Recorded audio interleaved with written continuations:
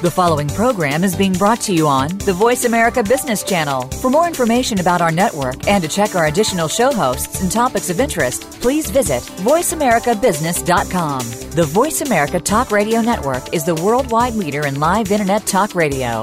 Visit voiceamerica.com. The views and ideas expressed on the following program are strictly those of the host or guests and do not necessarily reflect the views and ideas held by the Voice America Talk Radio Network, its staff, and management.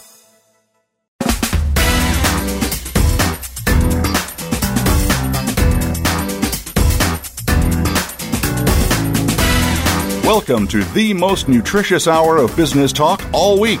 This is Coffee Break with Game Changers, presented by SAP. The best-run businesses run SAP.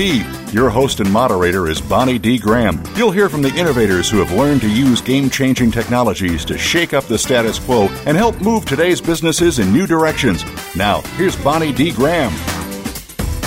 Welcome, welcome, welcome. And if you want to run with the Game Changers, you are in the right place. What's the buzz on the street today? Well, I'm harking back to an old German folk song.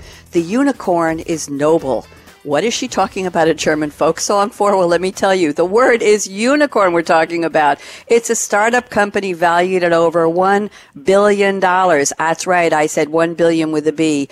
Canadian tech unicorns are called narwhals. We're referencing some sea animals there. A decacorn is a company valued at over 10 billion, and a hectacorn is a company valued at over $100 billion. What lessons can we learn from them? Well, studies of entrepreneurialism often gravitate to big corporate success stories and the startups thriving to follow their path. We're going to be talking today about winners of the Entrepreneur of the Year Award, sponsored by EY. Very, very important. And we're going to try to find out how they pick the winners, how they identify these companies, and how come these companies are just doing huge numbers. Winners from the past 30 years of the EY Entrepreneur of the Year competition are among the most successful businesses in the world. That's right. Get this. They're generating over $3 trillion in revenue. They're creating more than 13 million jobs, and they're outperforming the U.S. market in stock returns and longevity. The majority of them go public at 3 times the rate of U.S. private companies overall. Who are they? What are they doing? And what can your company learn from them about managing risk, finding talent, finding vision, inspiration, and balancing growth opportunities with social purpose, a big buzzword today. So let me tell you who our fabulous panelists are today. I don't usually say that, but they really are. You're going to learn a lot. First up, I will be welcoming Herb Engert, America's leader of growth markets for EY.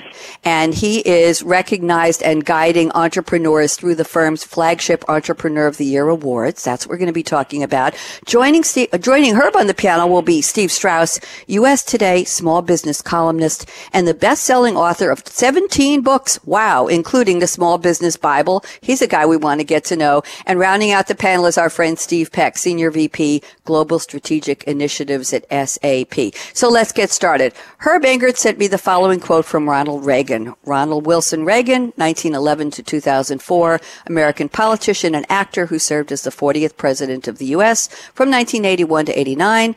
Prior to his presidency, he was the 33rd governor of California, and he had an acclaimed career as a Hollywood actor and a union leader. Here is the quote Herb has selected.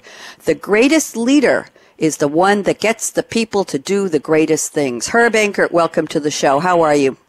I'm doing great, Bonnie. Thank you for having me. Oh, thank you. I almost have to apologize for such a long intro, Herb. I usually get to the guests faster, but there was so much good stuff to talk about. So tell us about how you picked the quote, and then just give us a little background on this phenomenal competition. Is it a competition for Entrepreneur of the Year? How would you describe it? But tell me about the quote first. Sure. Well, let me talk about the quote because it really is what our Entrepreneur of the Year winners are all about. I think that they inspire people to perform, to step up, and to thrive. And they're the ones that actually, if they can motivate, their workforces, that's really where greatness can be achieved. And I think that many of them that I've met over the years have that vision, that passion, that purpose to inspire others to do great things. And that's really nirvana when you can do that. And I think about one particular individual, Nina Vaca, with Pinnacle Companies, an IT consulting company. Nina has done this time and time again, really inspiring her workforce, and is committed to developing future entrepreneurs, women entrepreneurs, and has done that time and time again. So I really, that quote resonates with me because it speaks to the Entrepreneur of the Year winners that we have. And to answer your question about a competition, it is a competition. In the United States, we run it in 25 regional programs.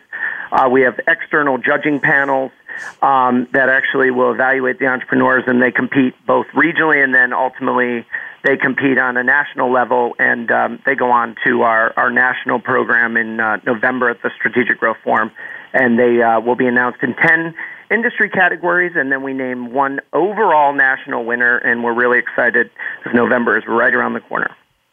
It sure is. Herb, thanks for the information. And I have a question for you. Is this something that entrepreneurs all over the world aspire to? Do some of them actually relocate their companies to the U.S. so they can enter this competition? Do you ever see that hubs around the world say, we got to get over to Silicon Valley, we got to get to Chicago, we got to get to New York because we want to be in this? Well, that's the beauty of this. We actually run this program in 60 countries around the world. Oh, so they don't beautiful. have to move to the U.S. to participate. So the U.S. program is how I described it. But we run this program again. It started here in the U.S. 25 or 30 years ago. And now we're in 60 countries. And so the U.S. winner in November will go on next June. Every June in Monaco, we run our World Entrepreneur of the Year program, and those 60 winners come and compete. And there's only one World Entrepreneur of the Year. All of them convene in Monaco. They go through a rigorous judging process over 3 days, and then we name our World Entrepreneur of the Year winner in Monaco each June. Very exciting, and bravo to EY for doing this. There's nothing like a good competition to get the juices flowing, right, Herb? The entrepreneurs love to compete. I bet they do. And it gives them a goal. It gives them something to aspire about. Nobody wants to be just running something in your garage nobody's ever heard of. Open the doors. Talk about it. Get it going. Share it with the world. Great information. Thank you, Herb, and welcome to Game Changers. This is your first time, and we hope you will come back. And now let me introduce our second panelist, also a newcomer. He's Steve Strauss, USA Today small business columnist, and a lot of books to his credit, including the Small Business Bible. Steve has selected a quote from R. Buckminster Fuller. Back in the day, he was known as Bucky Fuller, 1895 to 1983. He was an American architect, systems theorist, author, designer, and inventor, somewhat of a Renaissance man. Bucky Fuller published more than 30 books, coining and popularizing terms such as, everybody will recognize this, I think, spaceship Earth, ephemeralization, and synergetic. My goodness. He developed numerous innovations, mainly architectural, and popularized the widely known geodesic dome. Those of our young listeners around the world who don't know it, look it up. You'll see an amazing picture somewhere probably on Wikipedia. GEODESIC, geodesic dome. And surprise and shock to me, and I don't know if Steve Strauss knew this, Bucky Fuller was the second world president of Mensa from 1974 to 1983. Rumor has it that I was once, and probably I'm a lifelong member of Mensa, so I didn't run into it, but I wish I had. Here's the quote Steve has selected from Mr. Fuller. Now, I'm warning you, this is a long one, but bear with me. Here we go. Something hit me very hard once, thinking about what one little man could do. Think of the Queen Mary. The whole ship goes by, and then comes the rudder. And then there's a tiny thing at the edge of the rudder called a trim tab. It's a miniature rudder. Just moving the little trim tab builds a low pressure that pulls the rudder around. Takes almost no effort at all. So I said that the little individual can be a trim tab. Society thinks it's going right by you, that it's left you all together. But if you're doing dynamic things mentally, the fact is you can just put your foot out like that, and the whole big ship of state is going to go. So I said, call me Trim Tab. Steve Strauss, I hope I did justice to the quote. That was a great reading, that quote, Bonnie. And no, I did not know he was a president of Mensa. So you taught me something. Very few people can teach me something about Buckminster Fuller, but you did it today. I'm so glad. So talk to me. Big quote. It's a fabulous quote. We're talking about the little guy and the trim tab. Has anybody ever called you a trim tab, Steve Strauss, with admiration? I would hope so. That would be quite the honor. Look, I think it's so interesting that what is it we think of when we're talking about entrepreneurs? Well, there's all sorts of entrepreneurial traits. One is this willingness to take the initiative. If you're going to go out there, leave your cushy job, leave your benefits, leave your security, and start a business like these Entrepreneur of the Year winners, that we see, they're amazing trim tabs because they are willing to take a risk, to take their lives, their business, their families, all of us in a new direction. So I think the essence of entrepreneurship is this idea of being a trim tab.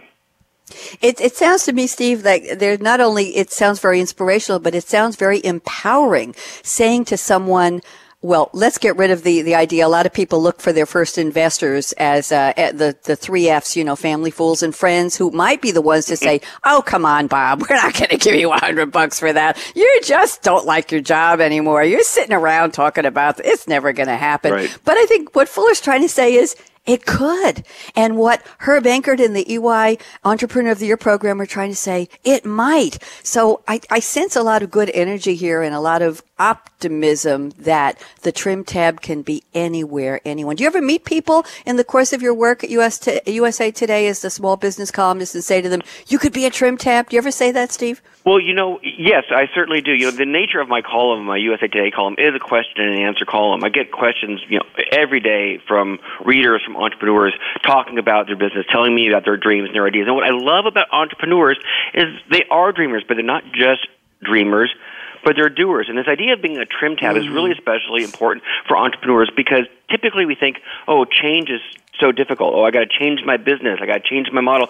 But what the Fuller quote teaches us is that it's just the right change in the right spot that can make the big difference. I mean, we've all heard about businesses pivoting. It's this kind of idea. Well, how do you make a pivot? Maybe it's not a giant pivot. Maybe you just do a little trim tab pivot, set yourself in a new direction, and you know what? A couple years, you're going to have a whole new profit center, whatever it's going to be.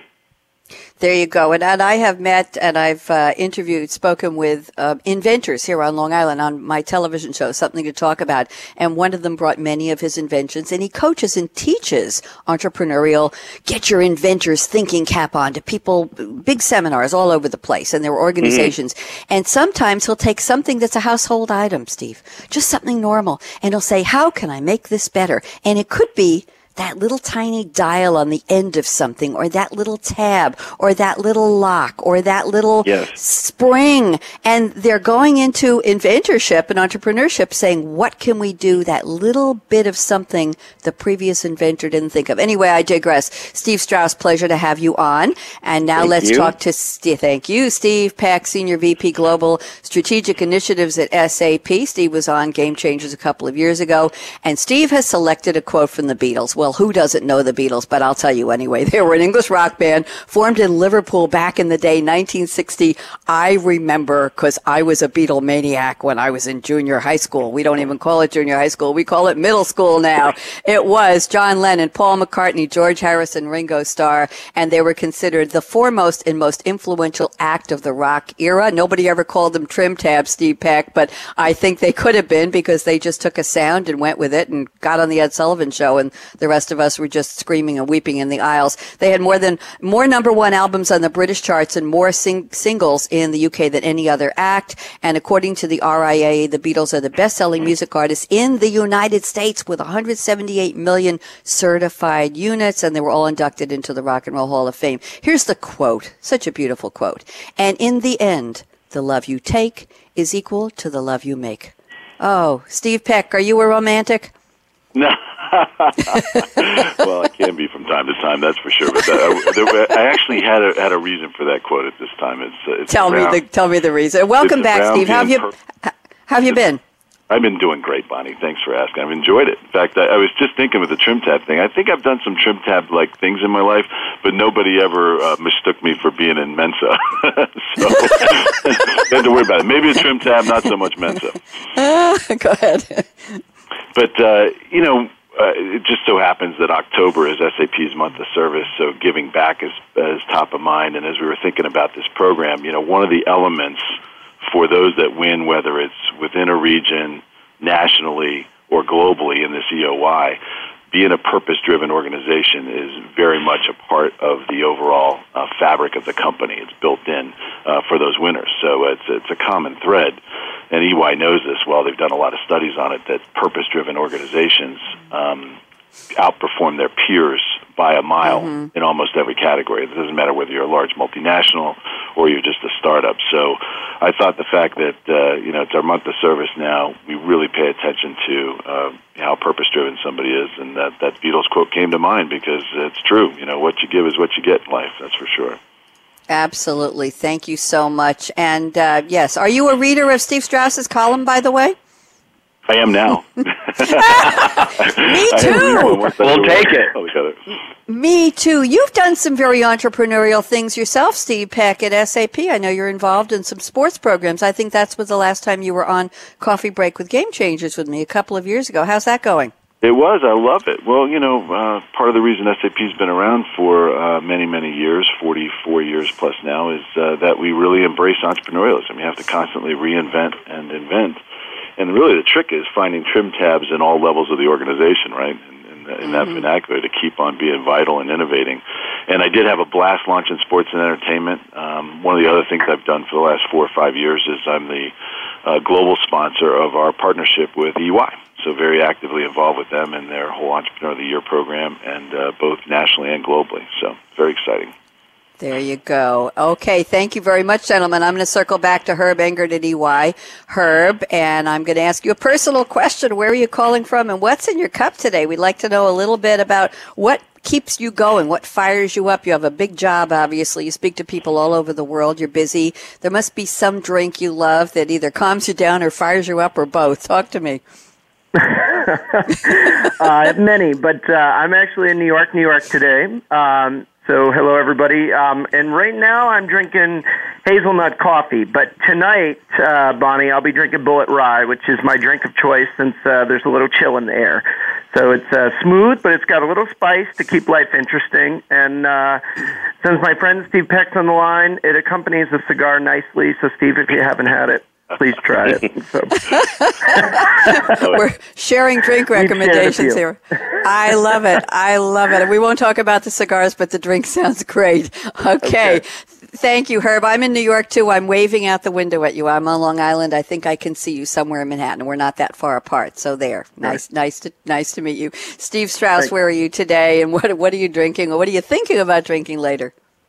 Well, I am in Portland, Oregon, in the great Northwest, so maybe it is not surprising that I am drinking coffee this morning, right? We're in the land of Starbucks and baristas up here in the Northwest. And the thing about my coffee that I want to share, Bonnie, is this. There's a little restaurant I love to go to in the morning, a little cafe, get a little breakfast. And this morning, I went there. And then I said, I need a cup of coffee to go. And instead of charging me for another cup of coffee to go, they took my coffee cup and just refilled it in a to-go cup and gave it to me and didn't charge me anything. And I thought, there's a great business, right? That little thing is such a customer-centric little thing you can do to make a difference. And I just think it exemplifies what, being a great business person, being an entrepreneur is all about, which is thinking about, not just how you can make money, but how you can serve. Because the better you serve, the better you're going to do.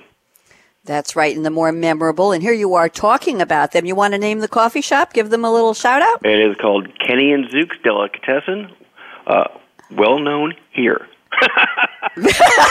Well, but listen, we have listenership in over 1,000 places around the world. So there, and spell the second one, Kenny and Zook. How do you spell Zook? Z-U-K-E. I never would have guessed. If I had my druthers, I would be at Katz's Deli, but you know what? This is a fine second. Oh, loyalty. Yes. Thank you. Well, Kenny and Zook, welcome to Game Changers Radio. We're happy that he mentioned you. And Steve Peck, where are you today? And what kind of drink gets you going? Or, as I said to Herb, calms you down? Well, I'm going to be in New York next week, but today I happen to be in Montana. I visited my sister over the weekend, and believe it or not, I'm looking out at 4 inches of snow that hit the ground this morning. No. So, first early snow. She goes, it never snows this early. I went, yeah, of course, that's because I'm here. But because I'm with my sister and she owns a wellness center, I am drinking some kind of green tea, which is very nice, so detoxing this morning. But in the retox portion of the day, I expect that it will be a Glenmorangie 18. And I love the Glenmorangie tagline. I want to be with you. Necessarily wealthy. Did you just call retox? Yeah. It's all about balancing, right? So you have to detox in order to be able to retox. That's right. It's just a circle. It's like deposits and credits, Oh, thank you for the balance sheet. We're going to have an after party after this show, I think. Way too much fun. We have to do a shout-out, I do, to Lisa Chalmers at SAP, who worked very hard to put together this panel. Lisa, we're already having a wonderful time, and they are smart, and they are savvy, and they are inspiring. And I'm so pleased to be speaking with Herb Engert at EY, Steve Strauss at USA Today, and my friend Steve. You are still my friend, Steve Peck. I'm very, very happy to see you on the panel. They said, Steve Peck's coming on. I said, well, where in the heck has he been all these years? So here you are, and welcome back. I'm Bonnie D. Graham, and in case anybody's wondering, well, the only thing in my cup, it's a cool, clear mug with cool, clear water, and I am, because you know what, Steve Peck remembers they don't let Bonnie have caffeine on radio show days. You know why. But I picked an orange straw today because it is amazingly cold here on Long Island. We had a temperature drop of probably 20 degrees overnight. My garden from seeds was just limping along for months until somebody said, well, damn, girl, didn't you give them Miracle-Gro? Well, I started Miracle-Gro 4 weeks ago. My 2-inch tall petunias are now 2 feet tall. My 2-inch tall marigolds are blooming all over the place. They're 1.5 feet tall. And my crop of basil in a flower box is so much I have to go out and clip the leaves every morning, and I'm making pesto tonight. So my orange straw is for the glories of a fall garden. And I pray that they survive the possible chill tonight. I don't know how they're going to make it. But anyway, delighted to be here. This is Coffee Break with Game Changers. Those of you keeping track, we're on show number 252. That's right, since we launched this series on October 5th, 2011, way back in the day. Today, our topic is a very important one, learning from the unicorns. That's right. Those are the new businesses that are up to, what, $1 billion? Come on, you want to be just like them. And we're specifically talking about lessons learned from the EY Entrepreneur of the Year competition in the U.S. and around the world. So don't even think of touching that mouse, that app, that dial. We're going to be back with a lot more. I don't care where you are in the world, what kind of company you work for, what kind of company you started, whether you're a manager, an employee, or somebody with a gleam in your eye who wants to start a business. You're going to learn something from my panelists. So we'll be right back. Jason, out.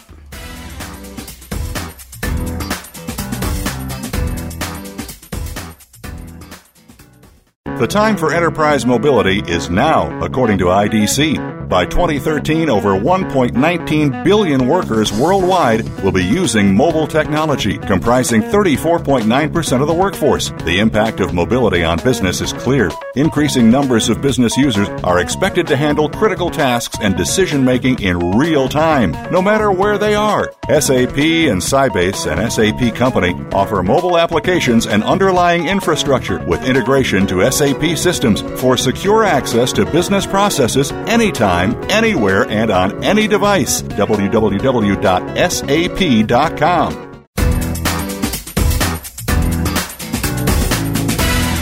You're enjoying Coffee Break with Game Changers, presented by SAP. You can send an email to bonnie.d.graham@sap.com. And you're invited to tweet your questions and comments during and after the show at Twitter, #SAPRADIO. Now, let's get back to Coffee Break with Game Changers. Welcome back. Coffee Break with Game Changers, talking about learning from the unicorns, the EY Entrepreneur of the Year. The whole idea of what can you think of? What can you dream of? What can you make happen? What kind of a company do you want to have? Who do you want to be? What are the lessons learned from the entrepreneurs who have really hit it big? And how did they do it? And how did EY find them or attract them? Lot to talk about today. We're going to start our roundtable with Herb Engert at EY. Herb sent me the following in his notes. He wants to talk about talent. And he says very wisely, acquiring and retaining talent remains the greatest obstacle still for entrepreneurs to overcome. Some could argue it's even harder with the millennial workforce demanding more from a work environment. Herb, love to have you expand this, please. Absolutely. Thanks so much. So, Bonnie, over the 30 years, we've learned that acquiring or attracting talent is certainly the greatest obstacle, as you said. But we've found that some of the most successful entrepreneurs, and many of them who've won our award over the years, really attract the best talent by having a sound purpose to their business. And many of them have figured it out long ago that to have a purpose and a purpose-driven organization, that you can rally your employees and your customers around is really mission critical. So just to talk about a few examples of this, the Ben & Jerry's franchise. I mean, they figured out early on that it was really purpose beyond a profit, that they really knew that the byproduct of a strong sense of purpose and social purpose is that they'd be able to attract the greatest talent. Another great example is Starbucks. Howard Schultz. They have a wonderful purpose around inspiring and nurturing the human spirit, one person, one cup, and one neighborhood at a time.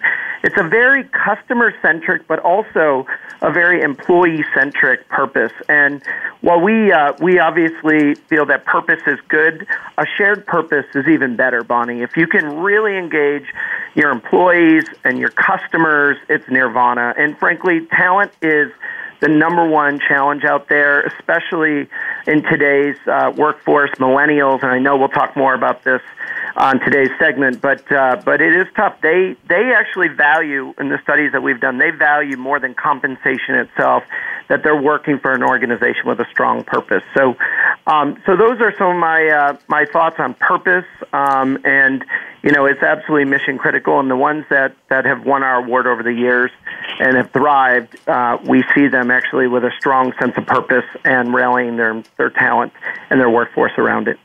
Thank you very much, Herb. Great intro to our topic. Steve Strauss, love to get your 2 cents or whatever you got in your wallet. Talk to me. Yeah.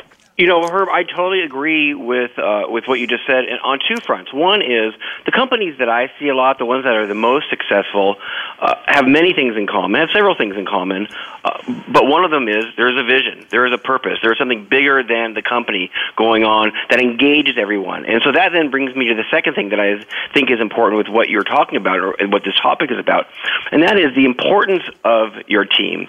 Bonnie, I went to UCLA, go Bruins, and I recently read the autobiography of Bill Walton, probably the greatest college basketball player of all time, one of the top 50 players of all time. And he was talking about when the legendary coach Bill John Wooden was recruiting him to the team. And everyone was recruiting him across the country, and he said, well, Coach Wooden said something to me that really resonated, and it was this. He said, Billy, you're a great player, and wherever you go, you're going to have a great career. But to have a truly great career, you need to surround yourself with the best teammates, because it's really the quality of your team that is going to, not just in basketball, but in life, determine how successful you are. And so the reason you need to choose UCLA is because we have the best teammates for you. And obviously that's a lesson for any of us who are in the entrepreneurial world. You certainly see this with the different Entrepreneur of the Year winners that I have seen and that I have met and that I have spoken with. They all know the importance of team, and they gather great teams around them. The best entrepreneurs, of course, what do? They surround themselves with people who are smarter than themselves. So the importance of team cannot be underscored enough. Thank you very much. And Steve Peck, love to get you in on this. What are your thoughts? Yeah, I definitely agree with that. I mentioned earlier that purpose-driven organizations outperform their peers in virtually every category, and we see that true. In fact, interestingly enough, EY was just ranked the 40th most purpose-driven organization in the world, brand, and I think SAP was 20 on that same list. And it's interesting how that codifies this higher purpose in building the team. So if you have the normal ideas of leadership, and leadership can happen at every level, and everybody can be an impact leader or a trim tab, and you codify that with the higher purpose, it really makes a environment for performance and growth. And interesting enough, on the talent side of it, there's a lot of studies that talk about in the growth curve of startups that it's really the startups that are from 0 to 5 years old that create most of the jobs around the world. They're the ones that are creating it. So they have to have the right kind of attraction to get the right talent in those roles in order to succeed. Thank you very much, Steve Peck. Herb, I'm going to circle back to you and ask if you want to wrap this one up, unless Steve Strauss has something to comment on what Steve Peck said. No, I will just comment that I couldn't agree more. It is the importance of team, and time again, Bonnie, when the entrepreneurs take the stage to accept our award, the first people they thank is their team. And I couldn't agree more with everything that was said. I think that, and I'll just finish with just something that you just reminded me of is one of the unicorn entrepreneurs that we work with actually told me one time that A's attract A's and A- attract B pluses, and you definitely got to hire smarter people than you and absolutely continue to challenge yourself, because it's going to be your talent that actually will get you there in the end. So anyways, couldn't agree more with everything that was said, and really still think that this is the most mission critical item that entrepreneurs need to stay focused on. Hey, Herb, this is Steve Strauss, yep. And if I could add one more thing to that. Mm-hmm. Sure. From a small business perspective, obviously small businesses, the people that I deal with on a daily basis, don't have the resources that enterprise and larger corporations do. So how are you going to keep that talent that you're attracting? Well, one way is what we've been talking about here, and that is by having a vision and a purpose, because that is what engages people. You may not be able to pay as much as somebody else. You may not have the biggest benefits package, but if you can get people inspired by your vision and then enroll them in that vision, that's going to go a long way to letting you compete on a much more even playing field. Absolutely agree, and I'm glad you brought up John Wooden, Steve, because he's one of my favorite coaches, and certainly knew how to inspire the Bruins over the years. So, Yay, team! Great person to bring up on that topic. So. This is Bonnie. I have a question for all three panelists. A brief question, brief answer from each of you, don't mind, before we move to a very important topic from Steve Strauss. My question is, this all sounds great, and you're building a company, and you're hiring people smarter than you, and you've got the purpose-driven, and you've got the vision and the gleam of your eye and the energy, and it's rah-rah. But as you grow into that unicorn, doesn't it get harder and harder to keep the purpose-driven philosophy and to keep everything moving in the way you started the company, to keep those mantras real and live and fresh? Herb, what's your observation? I agree with you, but I really think that if you get the culture right from the very beginning, and the A's hire A's, then it will just continue to build on itself. And so I do believe there are challenges as you get larger, but I actually think that if you start right from day one in the culture and you continue to drive that through your organization, and don't forget the A's hire A's, and if you continue to do that, you're going to be fine. Thank you. Steve Strauss, any thoughts on that one? Well, that idea of culture is actually the key to the whole thing to successful growth. Because what is your culture? Well, it's how you're going to do when you're not around anymore because you're so busy or whatever it is. You as the entrepreneur, as a trim tab, whatever we want to call you, and you can't supervise anyone. Well, then how is your business going to be run properly? If you do what Herb just said, and that is instill a culture that engages people and that shares whatever values you deem important to everybody, then you're going to have a business that's going to survive that growth phase easier. Do I agree it's tough to do? Bonnie, you're spot on with that for sure. It's tough to do. But one of the things you can do is instill a culture that gets people to get your values. Thank you. Steve Peck, thoughts on this? Well, I think first, fundamental to that when you're in business for many years is you have to make sure you have a winning game plan. So you got to win, right? Financially and otherwise you have to win.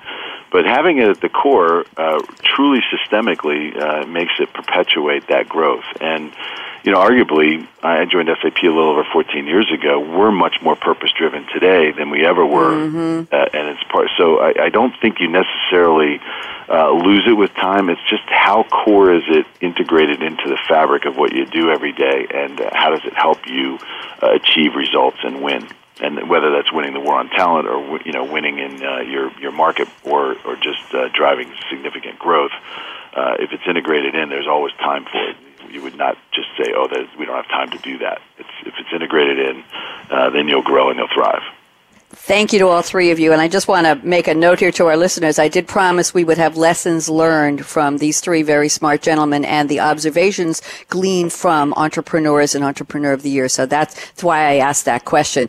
Great to start out. How do you keep it going? And you answered me. Thank you. Steve Strauss, looking at your notes here, this is a question that comes up all the time. Let me read, talking about when is it a good time to be an entrepreneur? And you say categorically, this is the best time ever to be an entrepreneur. Between all of the tools, all of the help, and a growing global culture of entrepreneurship, now is the best time ever to start and run a business. Tell us more, Steve Strauss.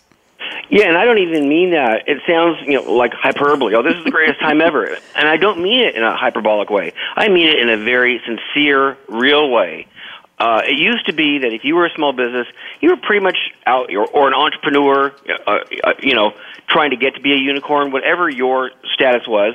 It was not an easy road, and it certainly was a lonely road, and you had to do everything right on your own for the most part. There wasn't a lot of help available. Now, it's totally different. One is entrepreneurship won, right? We had communism and capitalism. Well, as we all know, capitalism won, but beyond that, entrepreneurs won. Entrepreneurship has spread across the globe, like wildfire. My last book, in fact, was called Planet Entrepreneur, looking at all the different ways entrepreneurs are changing their societies, and they're able to do it because of, in many ways, technology. Large companies, whether we're talking about SAP or we're talking about EY or what have you, spend a lot of time thinking about entrepreneurship, thinking about small business, thinking about how to grow a business, and then creating tools and programs and services that help entrepreneurs succeed. Now, that was just not true even 20 years ago, 50 years ago. My dad was a small business person, and he grew a chain of 10 carpet stores in Los Angeles, but, he did it mostly on his own. Today, there's not only amazing tools available, there's so much help available. Whether you go online and are able to give yourself a personal MBA with what you read and videos you watch and webinars you can listen to, podcasts you can listen to, right, Bonnie? There is help available. There are tools available. There is money available. So, and the culture is set up that entrepreneurship is engendered. So this really is an amazing time to start and run and grow a business, and it's so exciting for us in this world to get to be part of it. For me, for sure. Well, you're inspiring, and the enthusiasm is palpable. And let's ask Steve Peck what he thinks about all that. I'm serious. I'm very sincere. Steve Peck, what do you think? The tools available, the climate, the mood. Is it really the best time to be an entrepreneur? Steve Peck? Well, let's look back just 16 or 18 years ago to what led up to the dot-com era. You had a lot of money flowing and you had a lot of good ideas, but just the infrastructure to get set up. If you were a small business that wanted to do online commerce, nationally, much less internationally, there was millions and millions and millions of dollars to set up that kind of infrastructure. And today you can do it, in no time. There's so many as-a-service offerings out there. You can just come up with an idea. So I think that the barrier from a infrastructure perspective and a knowledge sharing perspective is so far reduced from anything we've seen in the past. It's phenomenal. So I think any good idea can see the light of day and be up and operating pretty quickly. To last, you still have to have a really good team around you. You got to have the right advisors. If you're going to get capital, you try to get smart capital that can benefit you. Those types of things. Now, the downside now is I think it's much more complex to do business these days. The tax laws nationally and by states can be a little burdensome.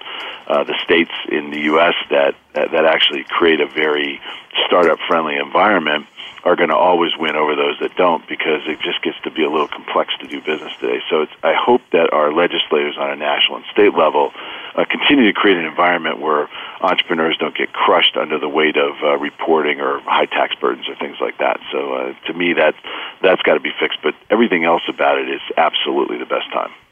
Exciting. Herb, I'm circling around the table to you. Herb Enkert, what do you see as far as, is this the best time? Well, I definitely would agree, and Bonnie, we've been excited to advise, guide, and celebrate entrepreneurs for 30 years, and I want to celebrate them for another 30 years to come.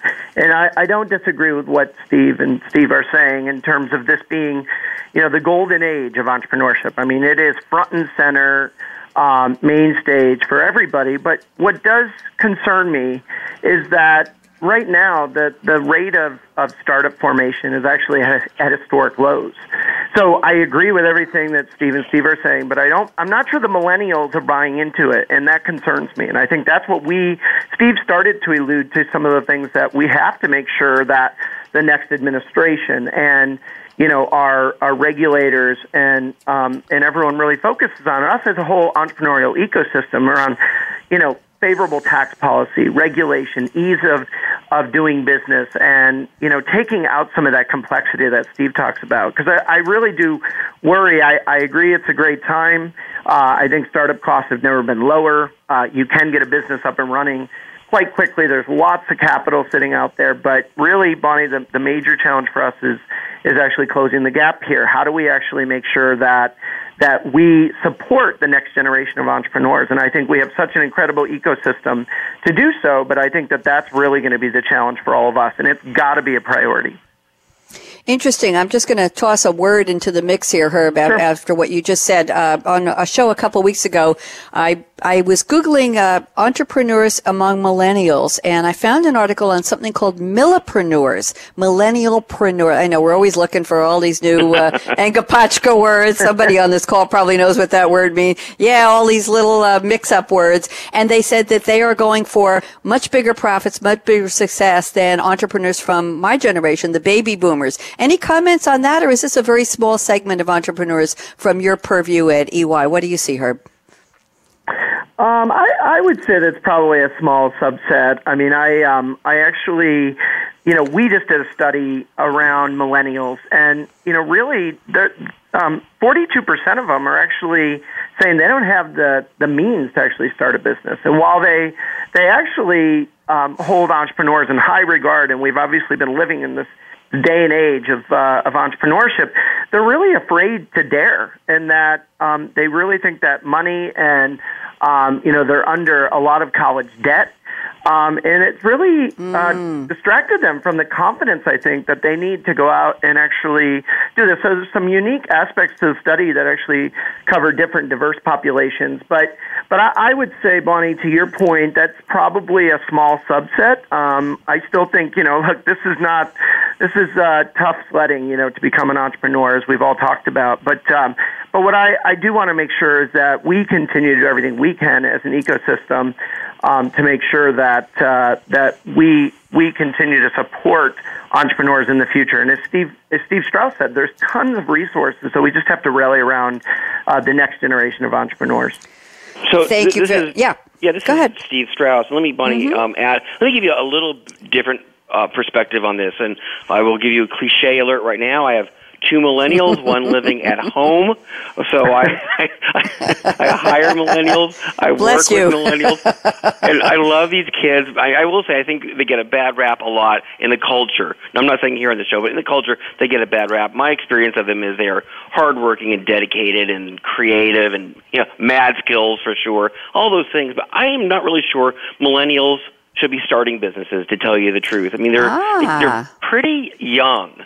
Mine are mid-20s, and I think to start a business, you really need a little seasoning. You need a little experience. You need to get out there in the world and find out what it is you really like to do, what it is that you're passionate about, what is it that interests you, and what market is available to you besides whatever it is you're passionate about, because it can't just be passion that drives you.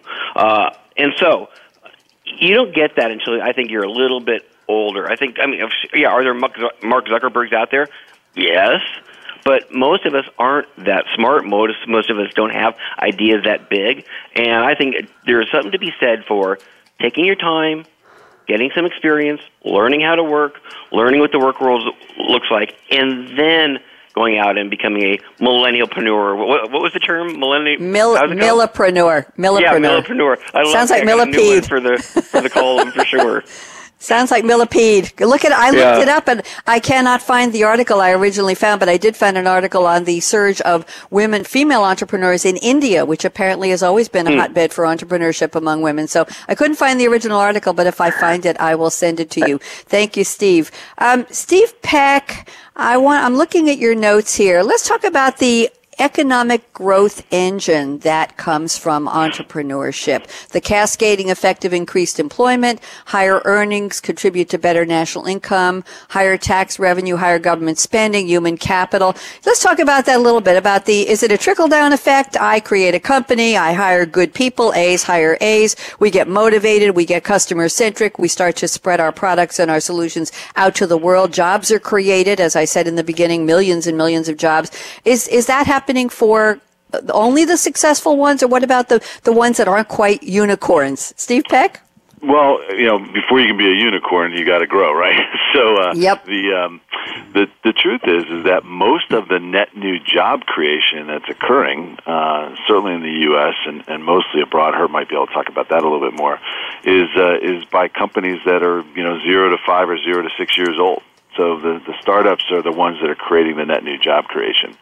And in the case of the EY entrepreneurs and the ones that go on to be unicorns and national and global winners, they're competing with, in the U.S.'s case, just thousands of companies. Each are strong in their own right to be recognized. And, they always have tremendous business plans, tremendous growth, tremendous purpose-driven things in order to win. I would not want to be a judge at these competitions because one company's as good as the next, especially when you get to the global level.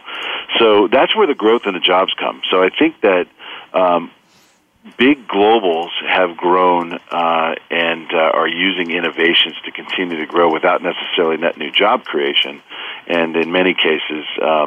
It's the startups that are creating the jobs, and that's where the economic growth engine comes from. So that was really the point there.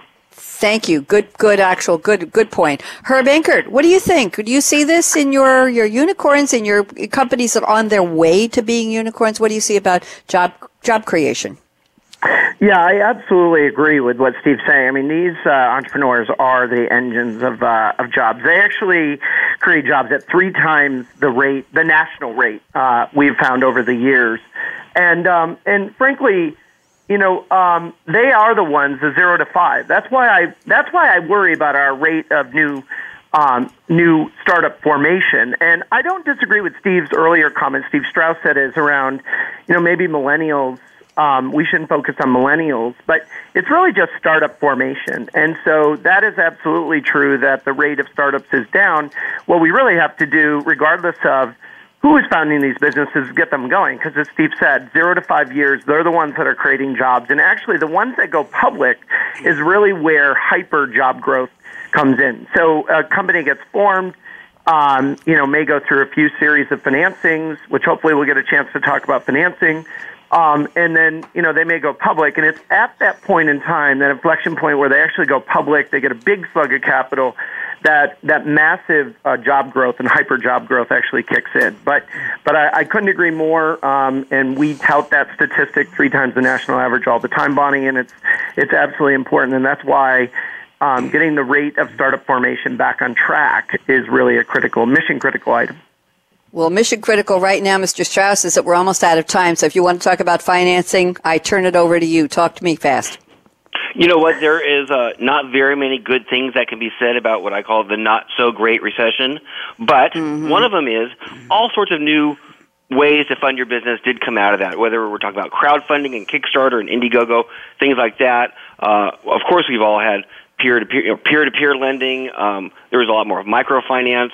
So the thing is, if you want to start a business, run it and grow it and expand it these days, one of the other reasons that it's a great time to be in business is there's a lot more financing and funding options available to you as an entrepreneur. Thank you very much. Anybody else want to chime in on that? Go ahead. I would love to chime in. I agree with what Steve's saying. I just the advice I'd give to people is as you're taking financing and looking for strategic funding sources, you really do have to focus on who the partner is, who you are getting in bed with. Really, can they be somebody that can be accretive to your business, can help you expand your network, expand in different geographies? I'm sure Steve and Steve would both agree with that. But that's always what I tell people, don't take money if you don't need it. And if you do take it, definitely take it from a strategic. It shouldn't just be about the dollar. It's got to be about the advice that comes with it. Yeah, no question. Thank you very much. Anybody have one more thing to say about funding? Because we got to go into our predictions real fast. Anything else on funding? I'll do a tangential one on that, Bonnie, that we didn't mention. Go ahead. With startups, the ability to embrace diversity, women-owned businesses, different cultures, different backgrounds. It's, this time I've never seen anything like it. And so just adding to that golden age comment, it's been phenomenal to see the diversity in ages, in ethnicity, in background, in genders, in religions, everything across the board that are contributing to great, very successful startups.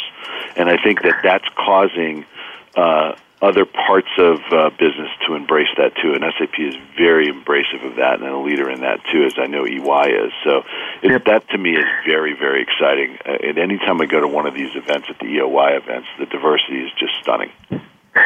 Steve, that's a great comment. I'm so glad you brought that up because it really is amazing. And the one real bright spot out of the study we just did is that really minority and women entrepreneurs are starting business at faster clips than ever. And that's really exciting for us, and we're doing everything we possibly can with SAP and our partners to actually support women and minority entrepreneurs. So thank you for bringing that critical point up. I couldn't agree more. Absolutely. And I have to tell all of you that we just recently restarted a series. So we have 23 different Game Changers series, and we just regenerated one called Startup Focus with Game Changers. They were on with me about 3 years ago, 2013, 2014.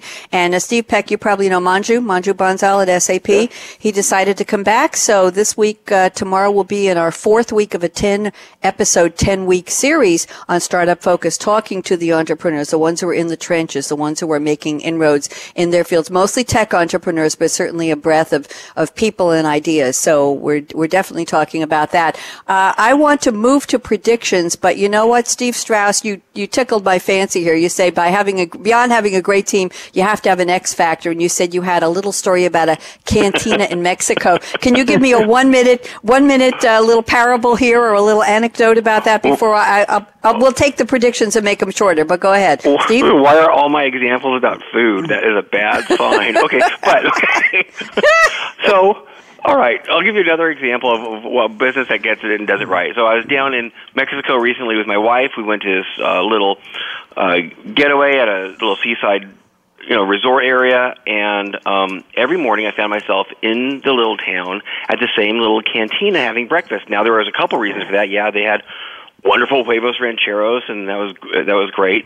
But it turns out they were the only place in town that had Wi-Fi.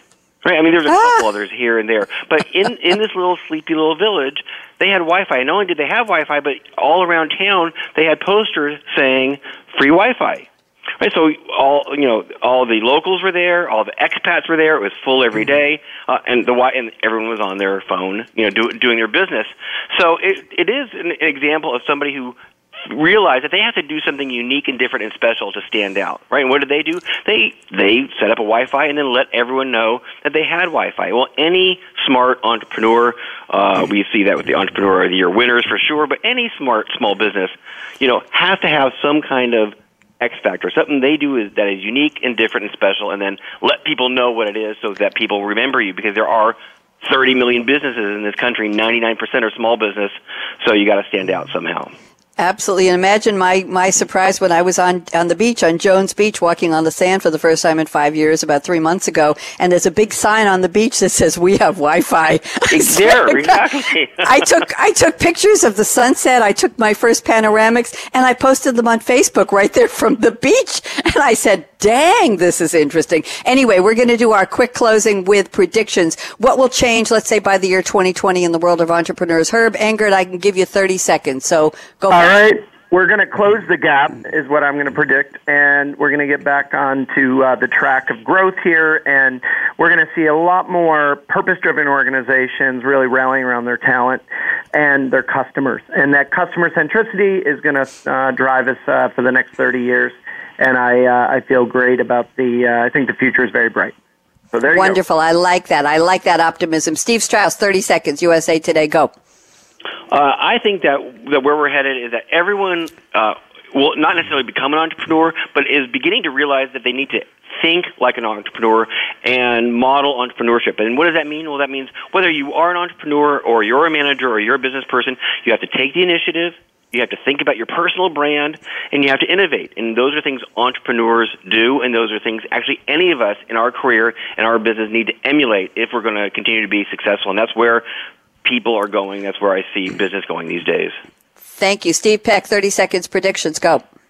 Well, I think you're going to see machine learning really impact people's everyday lives and the way businesses operate. So, machine learning is all about computers and devices being able to learn without being explicitly programmed. So when it comes to precision medicine or how we travel and transport or how supply chains are run, we're going to see computing go to a completely different level than we've been before exponentially. And these machines are going to get really smart and help entrepreneurs and large companies alike deliver on their mission a lot better. Thank you. And the $8,000 refrigerator is coming to a kitchen, not near me, but maybe near you. Everybody, thank you so much. Herb, I read about it. Herb, We Can Dream. Nah, not for me. Herb Enkert, EY. Thank you so much. Steve Strauss, USA Today. Such a pleasure to get to know both of you. Steve, oh, my pleasure. Steve Peck, delighted to have you back. I'm going to predict that I'm going to get the three of you back on Coffee Break in January or February to continue this and do a deeper dive on more aspects of entrepreneurs. And I'm going to predict that you're going to say yes to my invitation. So there. Shout out to Lisa Chalmers. Lisa, you did good, girl. This was a fantastic panel. And Jason and the Business Channel team, thank you for getting us on the air. I'm Bonnie D. Graham, and here's my call to action. Oh, you know what it is already. Fasten your seatbelt. What are you waiting for? Go out and be a game changer today. Have a great one. Bye-bye. Thanks again for tuning in to Coffee Break with Game Changers, presented by SAP. The best-run businesses run SAP. To keep the Coffee Break conversation going, tweet your questions and comments to Twitter, #SAPRADIO. Please join your host, Bonnie D. Graham, again next Wednesday morning at 8 a.m. Pacific Time, 11 a.m. Eastern Time on the Voice America Business Channel. Have a great week.